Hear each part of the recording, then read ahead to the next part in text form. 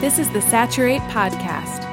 Saturate is committed to seeing a gospel movement happen in North America and beyond, in which every man, woman, and child have a daily encounter with Jesus in word and deed.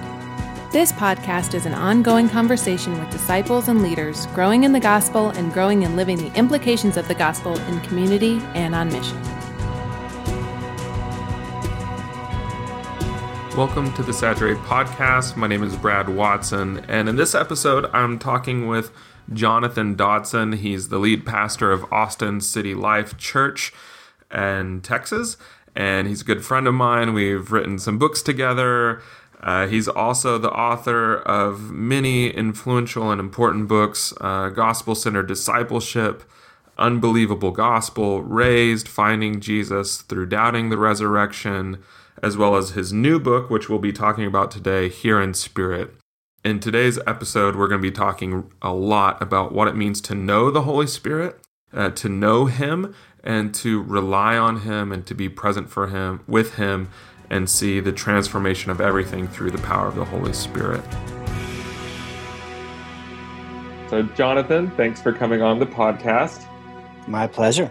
And something we like to do when we start interviewing people is we like to ask them what God's leading them towards right now, what sort of season God has them as they make disciples. So what does life look like for you these days? And what does being a disciple of Jesus look like? Well, there's so many layers to that question. Mm-hmm. I guess maybe start with the most recent. We recently welcomed a new member to our family. Her name is Arissa. She is a Japanese foreign exchange student. Mm. She was in a home that just in the best situation, and we were made aware of the opportunity. So prayed about it and felt like, man, I have 3 children. I have a church full of spiritual children. And, do I really want to do this? And I felt like the Lord said, you can do it or you not do it. It's not a moral decision. It's up to you. And then I was reminded of just how much grace and mercy have been poured out of my life, and thought, man, who am I to withhold this grace and mercy from this student? So we welcomed Arissa into our family on Friday, and it's Monday today, and we've had a great weekend with her. She's sweet. Our kids have really connected with her. And this morning around the breakfast table, it's had the opportunity to explain the gospel to her through communion. We asked if she had any questions about church on Sunday, and she wanted to know about the bread and the wine. Yeah, that's a great opportunity in terms of growing as a family in our hospitality. Appreciating Japanese culture. We're well aware that it's a very kind of functionally atheistic culture, even though there's Shintoism and Buddhism represented in their history. So we saw as a great opportunity to, share the gospel with her, and hopefully she'll come to know the depths of God's love in Christ as she spends time with us until June. So that's the newest layer of discipleship for us as a family. That's awesome. That's really cool. I didn't know about that.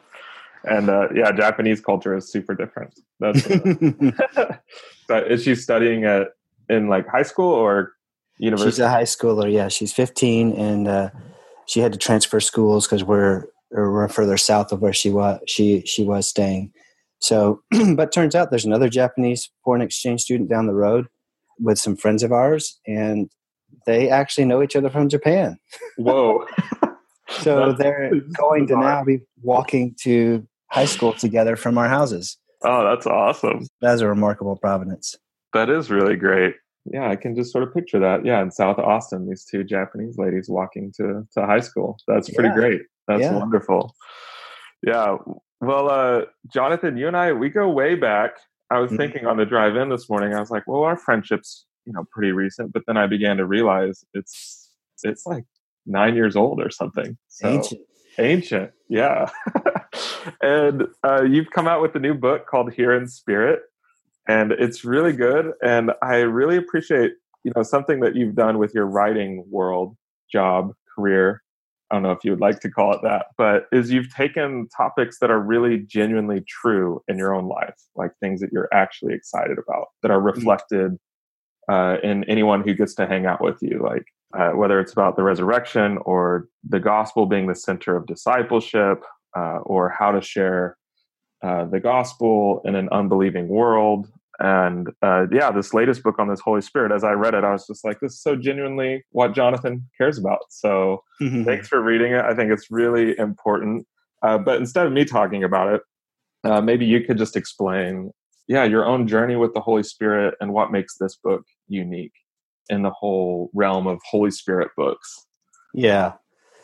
Well, there are a lot of books on the Holy Spirit, and a lot of them tend to cluster around a handful of gifts. So speaking in tongues, prophecy, healing, the more miraculous gifts. And my heart in this book is to kind of suggest that we put the cart before the horse, that we put the gifts before the giver, that we have created a schism in the church that was unnecessary because we became so obsessed whether these gifts, particular, a handful, whether they were alive or dead, whether they were valid or invalid. And in the process, we've been all distorted because we have been doing it out of touch with the actual person of the Holy Spirit. So my burden in this book is to help people begin or recover a personal relationship with the Holy Spirit. As evangelicals, we often talk about having a personal relationship with Jesus.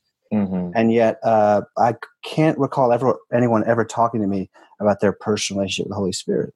And yet he is fully a person, a divine person of the Godhead, and fully knowable. He has a name like we have a name, helper, advocate. So that's been the kind of drive. And it began 20 years ago in a study in Boston, Massachusetts, when I was studying the Trinity, and I just really came under great conviction that I had neglected the Holy Spirit my entire Christian life. And I fell to my knees and prayed and said, God, forgive me, Spirit, forgive me for neglecting you. I want to begin a relationship with you. I want to begin to know you, rely on you, depend on you, worship you, understand you. So this book comes out of a 2-decade journey of fits and starts and failures and successes, trying to know and enjoy and follow and worship the third person of the Trinity. That's cool.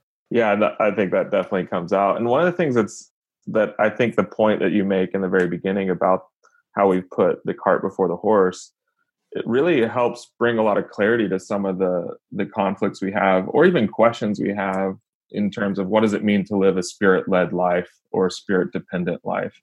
I think often if it's just about the gifts, it becomes, well, how do I have a life that's just dependent on this force? And we almost make like the Holy Spirit very Star Wars-esque, like there's this force that we have to get in tune with. And I like how, your book makes it more noble than that and really drives towards the person and what he's done on our behalf. Yeah. One of the things you say towards the beginning too is that our union with Christ is the bullseye of the gospel. It's the headline news of the gospel. And the Holy Spirit brings us into Christ, and the Holy Spirit puts Christ in us, I think is the line. And so maybe you could speak more about that, like that this union relationship that we have, this presence, how that's the bullseye. Yeah, so I guess in that passage, I'm thinking about the relationship between the Holy Spirit and Jesus. The Spirit is, as Titus says, the regenerating, washing presence of God in our lives unto salvation in Christ. So there's a interdependence of the Spirit and Christ in our salvation. I could use the language of, one person is perhaps the water, the other is the wave. They are interdependent in bringing us into a full experience of God, salvifically and relationally. And so they work together, obviously together with the Father's electing love, to bring us into full communion with the Father, Son, and Holy Spirit. But the Spirit can't do that on his own. He's not a rogue member of the Trinity, But Jesus can't save us on his own. He can die, he can rise from the dead, he can do everything that's required, but it requires both the Spirit's regenerating power, the giving of faith, to trust in the person and work of Jesus, who has died and defeated sin, death, and evil through his own death and resurrection to make us new. It requires both of them. Irenaeus uses this metaphor of the two hands of the Father, Spirit and the Son, that fashioned the world. But he also uses it in the fashioning of the Imago Dei, of Adam and Eve in God's image. And I can't recall if he presses it quite to salvation, but the same thing is happening there. So as this is the work of art, and it's a redemptive, restorative work of art that the Son and the Spirit are doing to bring us into worshipful dependence on the Father, Son, and Holy Spirit. Yeah, and that transforms even, I think, what we're trying to introduce people to. Yeah, even I've caught myself recently saying, well, yeah, our church is just all about Jesus. It's like, oh, actually, that doesn't quite fit. Like, we can't just be all about Jesus. Like, we're taking a third of God. Yeah. And I understand, like, we can't understand all the fathoms of God, but like, we can respond to the three head that we see in Scripture. And so, yeah, that Christ and the Holy Spirit are working to save us and bring us into relationship with God. Yeah, it's phenomenal. Yeah, and that kind of simplicity is appealing. It's all about Jesus, and there is one mediator between God and man, the man Christ Jesus, unequivocally. But he is not a freestanding mediator. And I think this comes back to our actual understanding of God. God is not just Jesus and a father that we can kind of believe is there, but not quite sure what to make of him. God is a community. The Cappadocian fathers said that he is persons in relationship. He is a being that is constituted by eternal, ongoing, self-delighting relationship.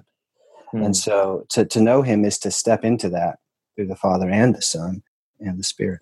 Yeah, which that bridges into the next question really, really well. Later in the book, you talk about how the Holy Spirit reconfigures our view of community. And you say that the Spirit conceives in us a new community and calls us into a new mission, that the Holy Spirit doesn't just bring us into relationship with God, but then brings us into relationship with other people and then the world. Why do you think that that's an important element to understand? Like, what happens if we neglect that? Well, our default understanding is that we are conceived on an island by ourselves, spiritually speaking. So we don't tend to think of ourselves as conceived into a family. We think of ourselves as picking Jesus to be our Savior, forgiving of our sins, and then we begin our new life with him. And again, that distorts our discipleship because it's out of step with a Trinitarian understanding of God and, to our point, the person of the Holy Spirit. So the Spirit regenerates us into a new family. He saves us into relationship with brothers and sisters and mothers and fathers. And so I think it's just doing justice to who we are. So our individualism is read back into the gospel, and it's a personal individual, is what we probably mean, relationship with Jesus. Of course, now that we say that to set it in contrast to other religions where there is not a personal relationship with the God, and that's a distinction worth making. Yeah, it's just that there are more persons to know and enjoy. So that being conceived in community is, as we've already said, first being conceived into a relationship with a Trinitarian community, but it's also being conceived into a community of brothers and sisters, mothers and fathers, spiritual family. And that is a much more robust and healthy understanding of our identity because it is who we are. We are the church. The gospel comes with a family attached to it. And if we are to experience all that God has made us to be, then we have to and get to do it in relationship with other people. Right? Yeah. Even last week I was in Utah with several leaders in the Soma family, and we were having a long discussion, kind of a workshop on the Holy Spirit. And towards the end of it, I was guiding people towards looking to the fruit of the Spirit. And someone said, well, actually, you couldn't do any of these fruits. Like, maybe you could do love without a community, but all of the others, patience and kindness, and like, you can't do on your own. These are actually communal fruits that we would have to share in, which was actually not where I was going with it at all. But that it's so impactful because, we imagine that, we read the Bible and we see what, even if we're super charismatic, like, this is stuff for me. Like, the Holy Spirit stuff is just for me. I get to play this duet in the world me and the Holy Spirit, and maybe Jesus, but that's what we're doing when it's actually we're in this huge choir. And the choir has a purpose greater than self. Right? We're making music together for the world and for one another, to bring our psalms, hymns, and spiritual songs to dwell in the word of Christ richly together. This is a communal affair, which is very enriching and challenging, and also amplifies the music of the gospel to our world. Yeah. So how do you, even in city life in Austin, your church, how do you help kind of base the church or even help it grow in that dual reality of like, oh, the Holy Spirit helps us and creates in us a community, but also calls us to a mission? It seems like a lot of what we do is swing to one side of that. So how do you train your people to follow the Holy Spirit towards both? Well, I guess the primary way we do it is by just the primary organizing structure of our church is city groups, a place where you can be the church to one another and to the city. We don't do a lot of programs because we believe that the church is the best expression, not programs. Although church can do programs, but we believe that, and we are programming the church, we're programming it with kind of this conviction around people being in relationship. So city groups are the primary place where people follow the Holy Spirit into community and to mission. So it's not novel, it's very basic. But getting together, sharing meals, sharing life, serving. All of our city groups have a shared mercy ministry, where they're taking the mercy of God not just to one another, but to those in the margins in our city, and trying to, in low-income apartment housing, understand the practical realities of being socially marginalized, racially marginalized, economically marginalized. Cook a meal, hang out, befriend, so that racial reconciliation or justice are not ideas or programs we're trying to launch. They're neighbors that we know and love. And the Spirit has this kind of outward propensity to cause us, as he did in Acts 2, as we see him throughout the script, causing people to reach out to others with the good news of Christ. So it happens, primarily for us through those city groups. I guess the way that we train people on that is we have classes on, knowing the Spirit. We try to honor his presence in the scriptures when we're preaching and make that a point of discussion in the city groups. There's some women teaching a class in our church right now on the gifts of the Holy Spirit, but they called it the gifts and the giver. They knew that they would attract some people because of their interest in the gifts, but their secret agenda was for everyone to know the giver. And apparently a lot of great conversations are happening out of that. So people feeling more in touch with the Spirit and therefore more excited to use the gifts that is given them. That not as a matter of distinction or elevation, but as a matter of generosity. Yeah, that's really cool. And really exciting to hear too. I think that being placed and organizing your church that forces people away from that individualism into community, but then also not just community as an ends of itself, but also a community that would be this outward oriented force or choir with one voice declaring God's goodness is phenomenal. Yeah, something else you talk about in the book is prayer and the Holy Spirit.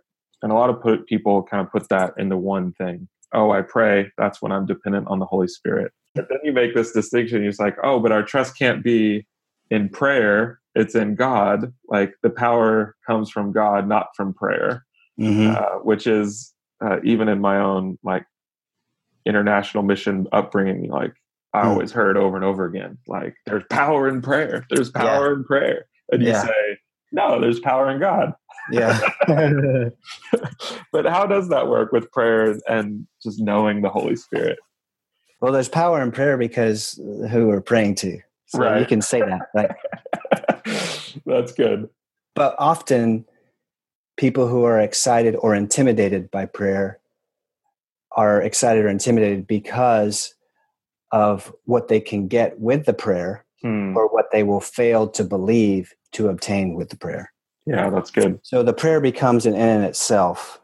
It becomes a way to kind of twist God's arm to get what you want, or it becomes kind of a listicle, kind of a thing that, a little prayer list, it's so that God, his power, his presence, his love, his greatness is lost in the act of prayer because we're too busy making our way through our list of people that we care about.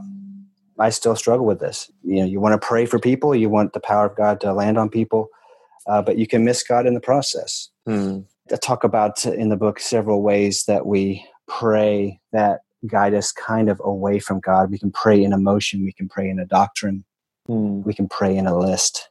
So you can hear great theological prayers that kind of ring a little cold because it seems as though the person is trying to so accurately pray, they've lost the meaning of the theology. So it's like, if good theology is theology that, that prays you, you don't pray it.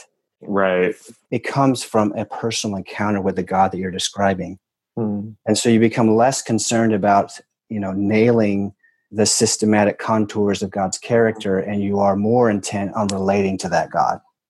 So there are a variety of ways, that we miss God, the God of power or the God of glory, in our prayer. And so I think the Holy Spirit, Paul says in Corinthians, that the Spirit searches out all things, even the depths of God, and that he gives to us freely all the things given to us by God. So if I want to know God, I need to know the Spirit, because the Spirit is the one who searches out all the things of God, all the depths of God. And I want to know the depths of God. So therefore, I need to know the Holy Spirit. So a simple way to do that is to begin your prayer, as we're often instructed in the epistles, to pray in the Spirit, to pray in his presence, to pray to him, to ask for his guidance in the things that you request, in just helping you be still and to listen. And so in order to move into communion with God and to pray in the presence of the Spirit, I think we just ask him to shape our prayers, to guide us in our responses in prayer, and make it more of a personal reality instead of a doctrinal, listicle, emotional kind of thing.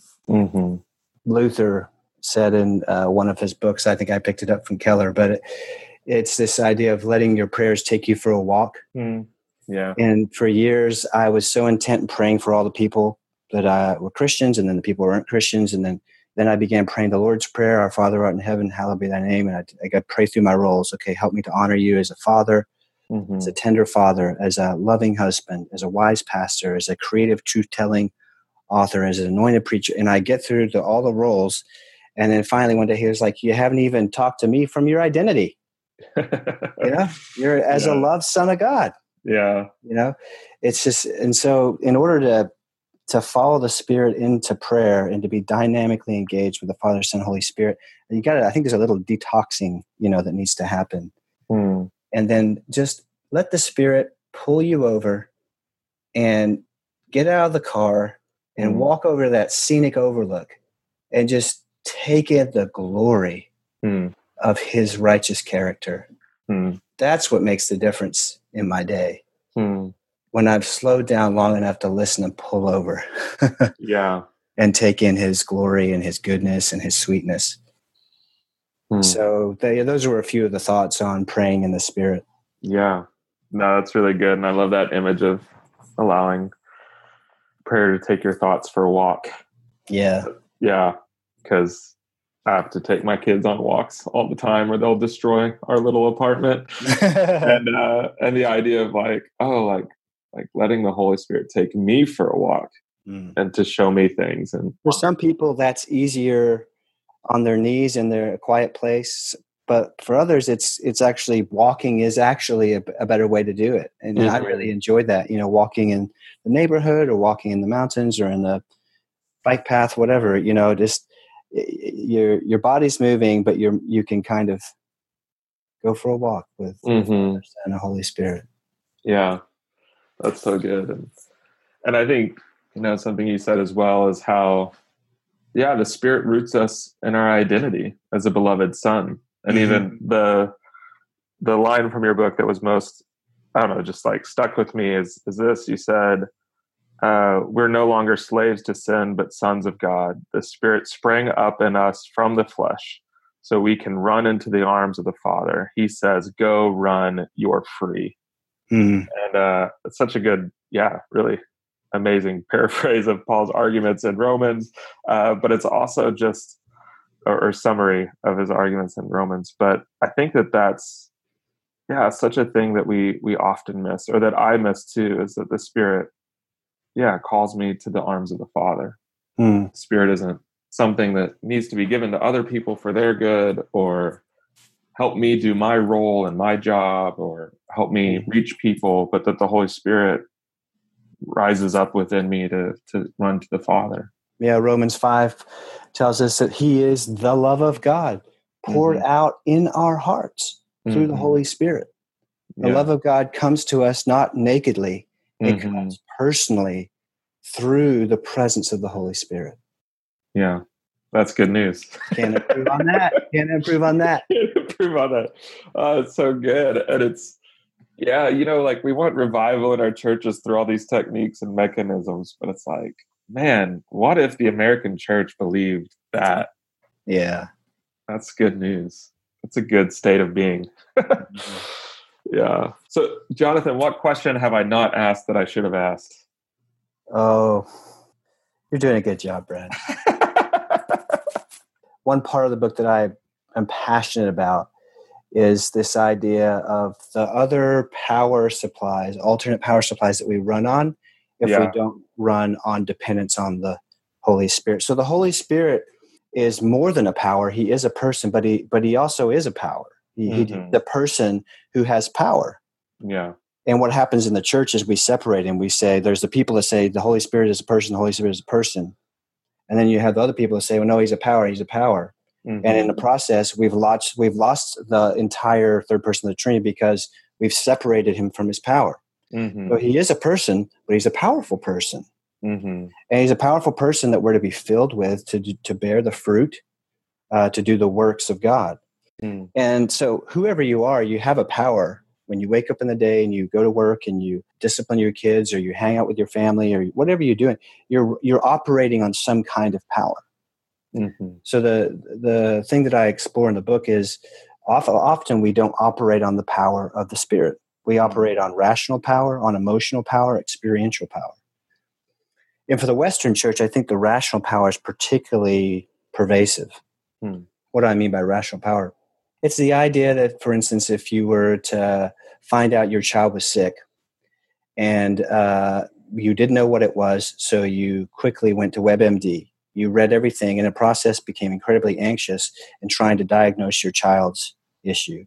Then you realize, okay, I've got to go to a doctor. You go to the doctor, get some kind of assessments, do some tests, everything. Then you come back and you're kind of waiting for the prescription to fill the prescription. And in all of this process, not once have we paused to pray. Not once have we thought to think, how should I respond to guide my child through this? Instead, we've kind of just rationally run through the issue. We have sought to put faith in comprehensive explanations of the problems in front of us, instead of, at the same time, perhaps, putting our faith in the Spirit's power to deal with the anxiety, the alarm, the problems that kind of spike up.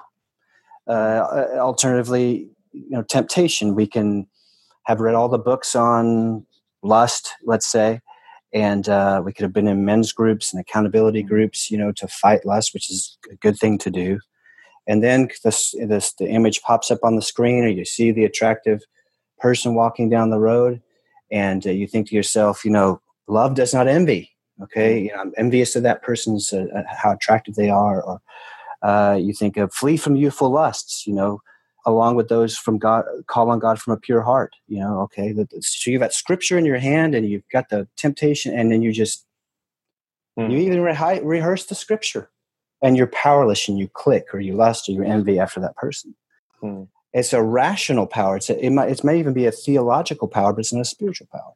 And the reason is because we've assumed that any of the desire not to sin, it comes from our noble theological self, our inner dialogue with reason. And so any desire for me to not lust, any desire for me to serve somebody, doesn't come from the enlightened me.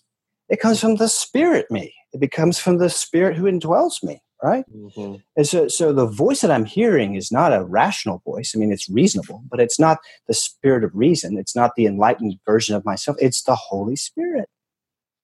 And I'm finding that as I recognize that, it makes temptation a more personal endeavor and less of a spiritual transaction. And I can say, that's God the Spirit wooing me away from something that's harmful to something that's beautiful.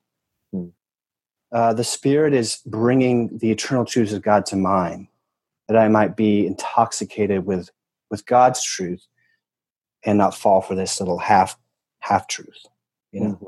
So, alternative power supplies, one of the big one is rational. And let's think about this. If we're on the topic of temptation, what's behind temptation? There's idols. What's behind the idol? There are spiritual powers. And you better believe that the powers behind the idols that we love are scared to death of a church that would wake up. The voice that we hear is the Spirit of God. Because if we wake up to that being the Spirit of God, all of a sudden we become Spirit-filled people. We become Spirit-dependent people. We become fruitful people, and we begin to see temptation for what it is, and it becomes undesirable. And then the church wakes up, and there's power, and there's witness, and there's, he's scared to death that we're going to unplug from these power supplies and begin to walk in the power and presence of the Holy Spirit. Oh, that's so true. Yeah.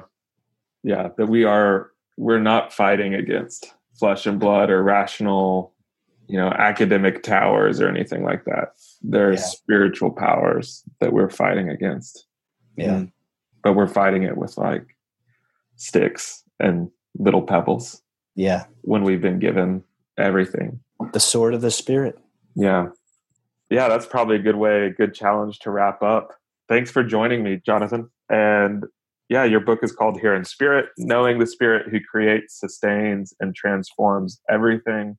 It's really good. Also, you got like really amazing people to endorse your book here on the back. So, well, you pay enough, you can get a good name on the back. Financial power. Or you prayed so much. No, it's a really good book. I think it's going to be very beneficial to the church. And I hope that everyone is able to pick a copy up or order one online.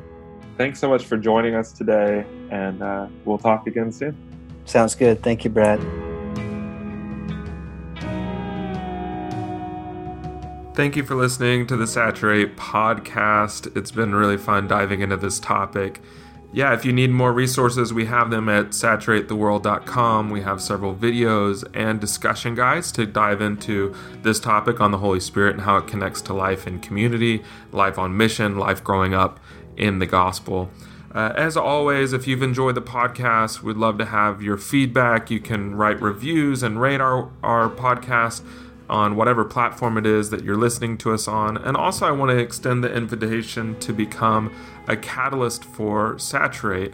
This podcast is completely free, and it's supported by the generosity of many others. And becoming a catalyst is simply giving at any level. You become one, and you'll get a free gift and lots of other fun things like that. You can find out more by going to saturatetheworld.com as well. Thanks for listening. We'll talk again soon. Today's podcast was edited by Ben Fort, and our theme music is written and performed by the band Mopac. Saturate's hope is to see one missional community for every 1,000 people in every city as we see the glory of God fill every person, every place, and every church. We participate in this vision by curating resources, training, coaching, consulting, and many more ways. Find out more at saturatetheworld.com.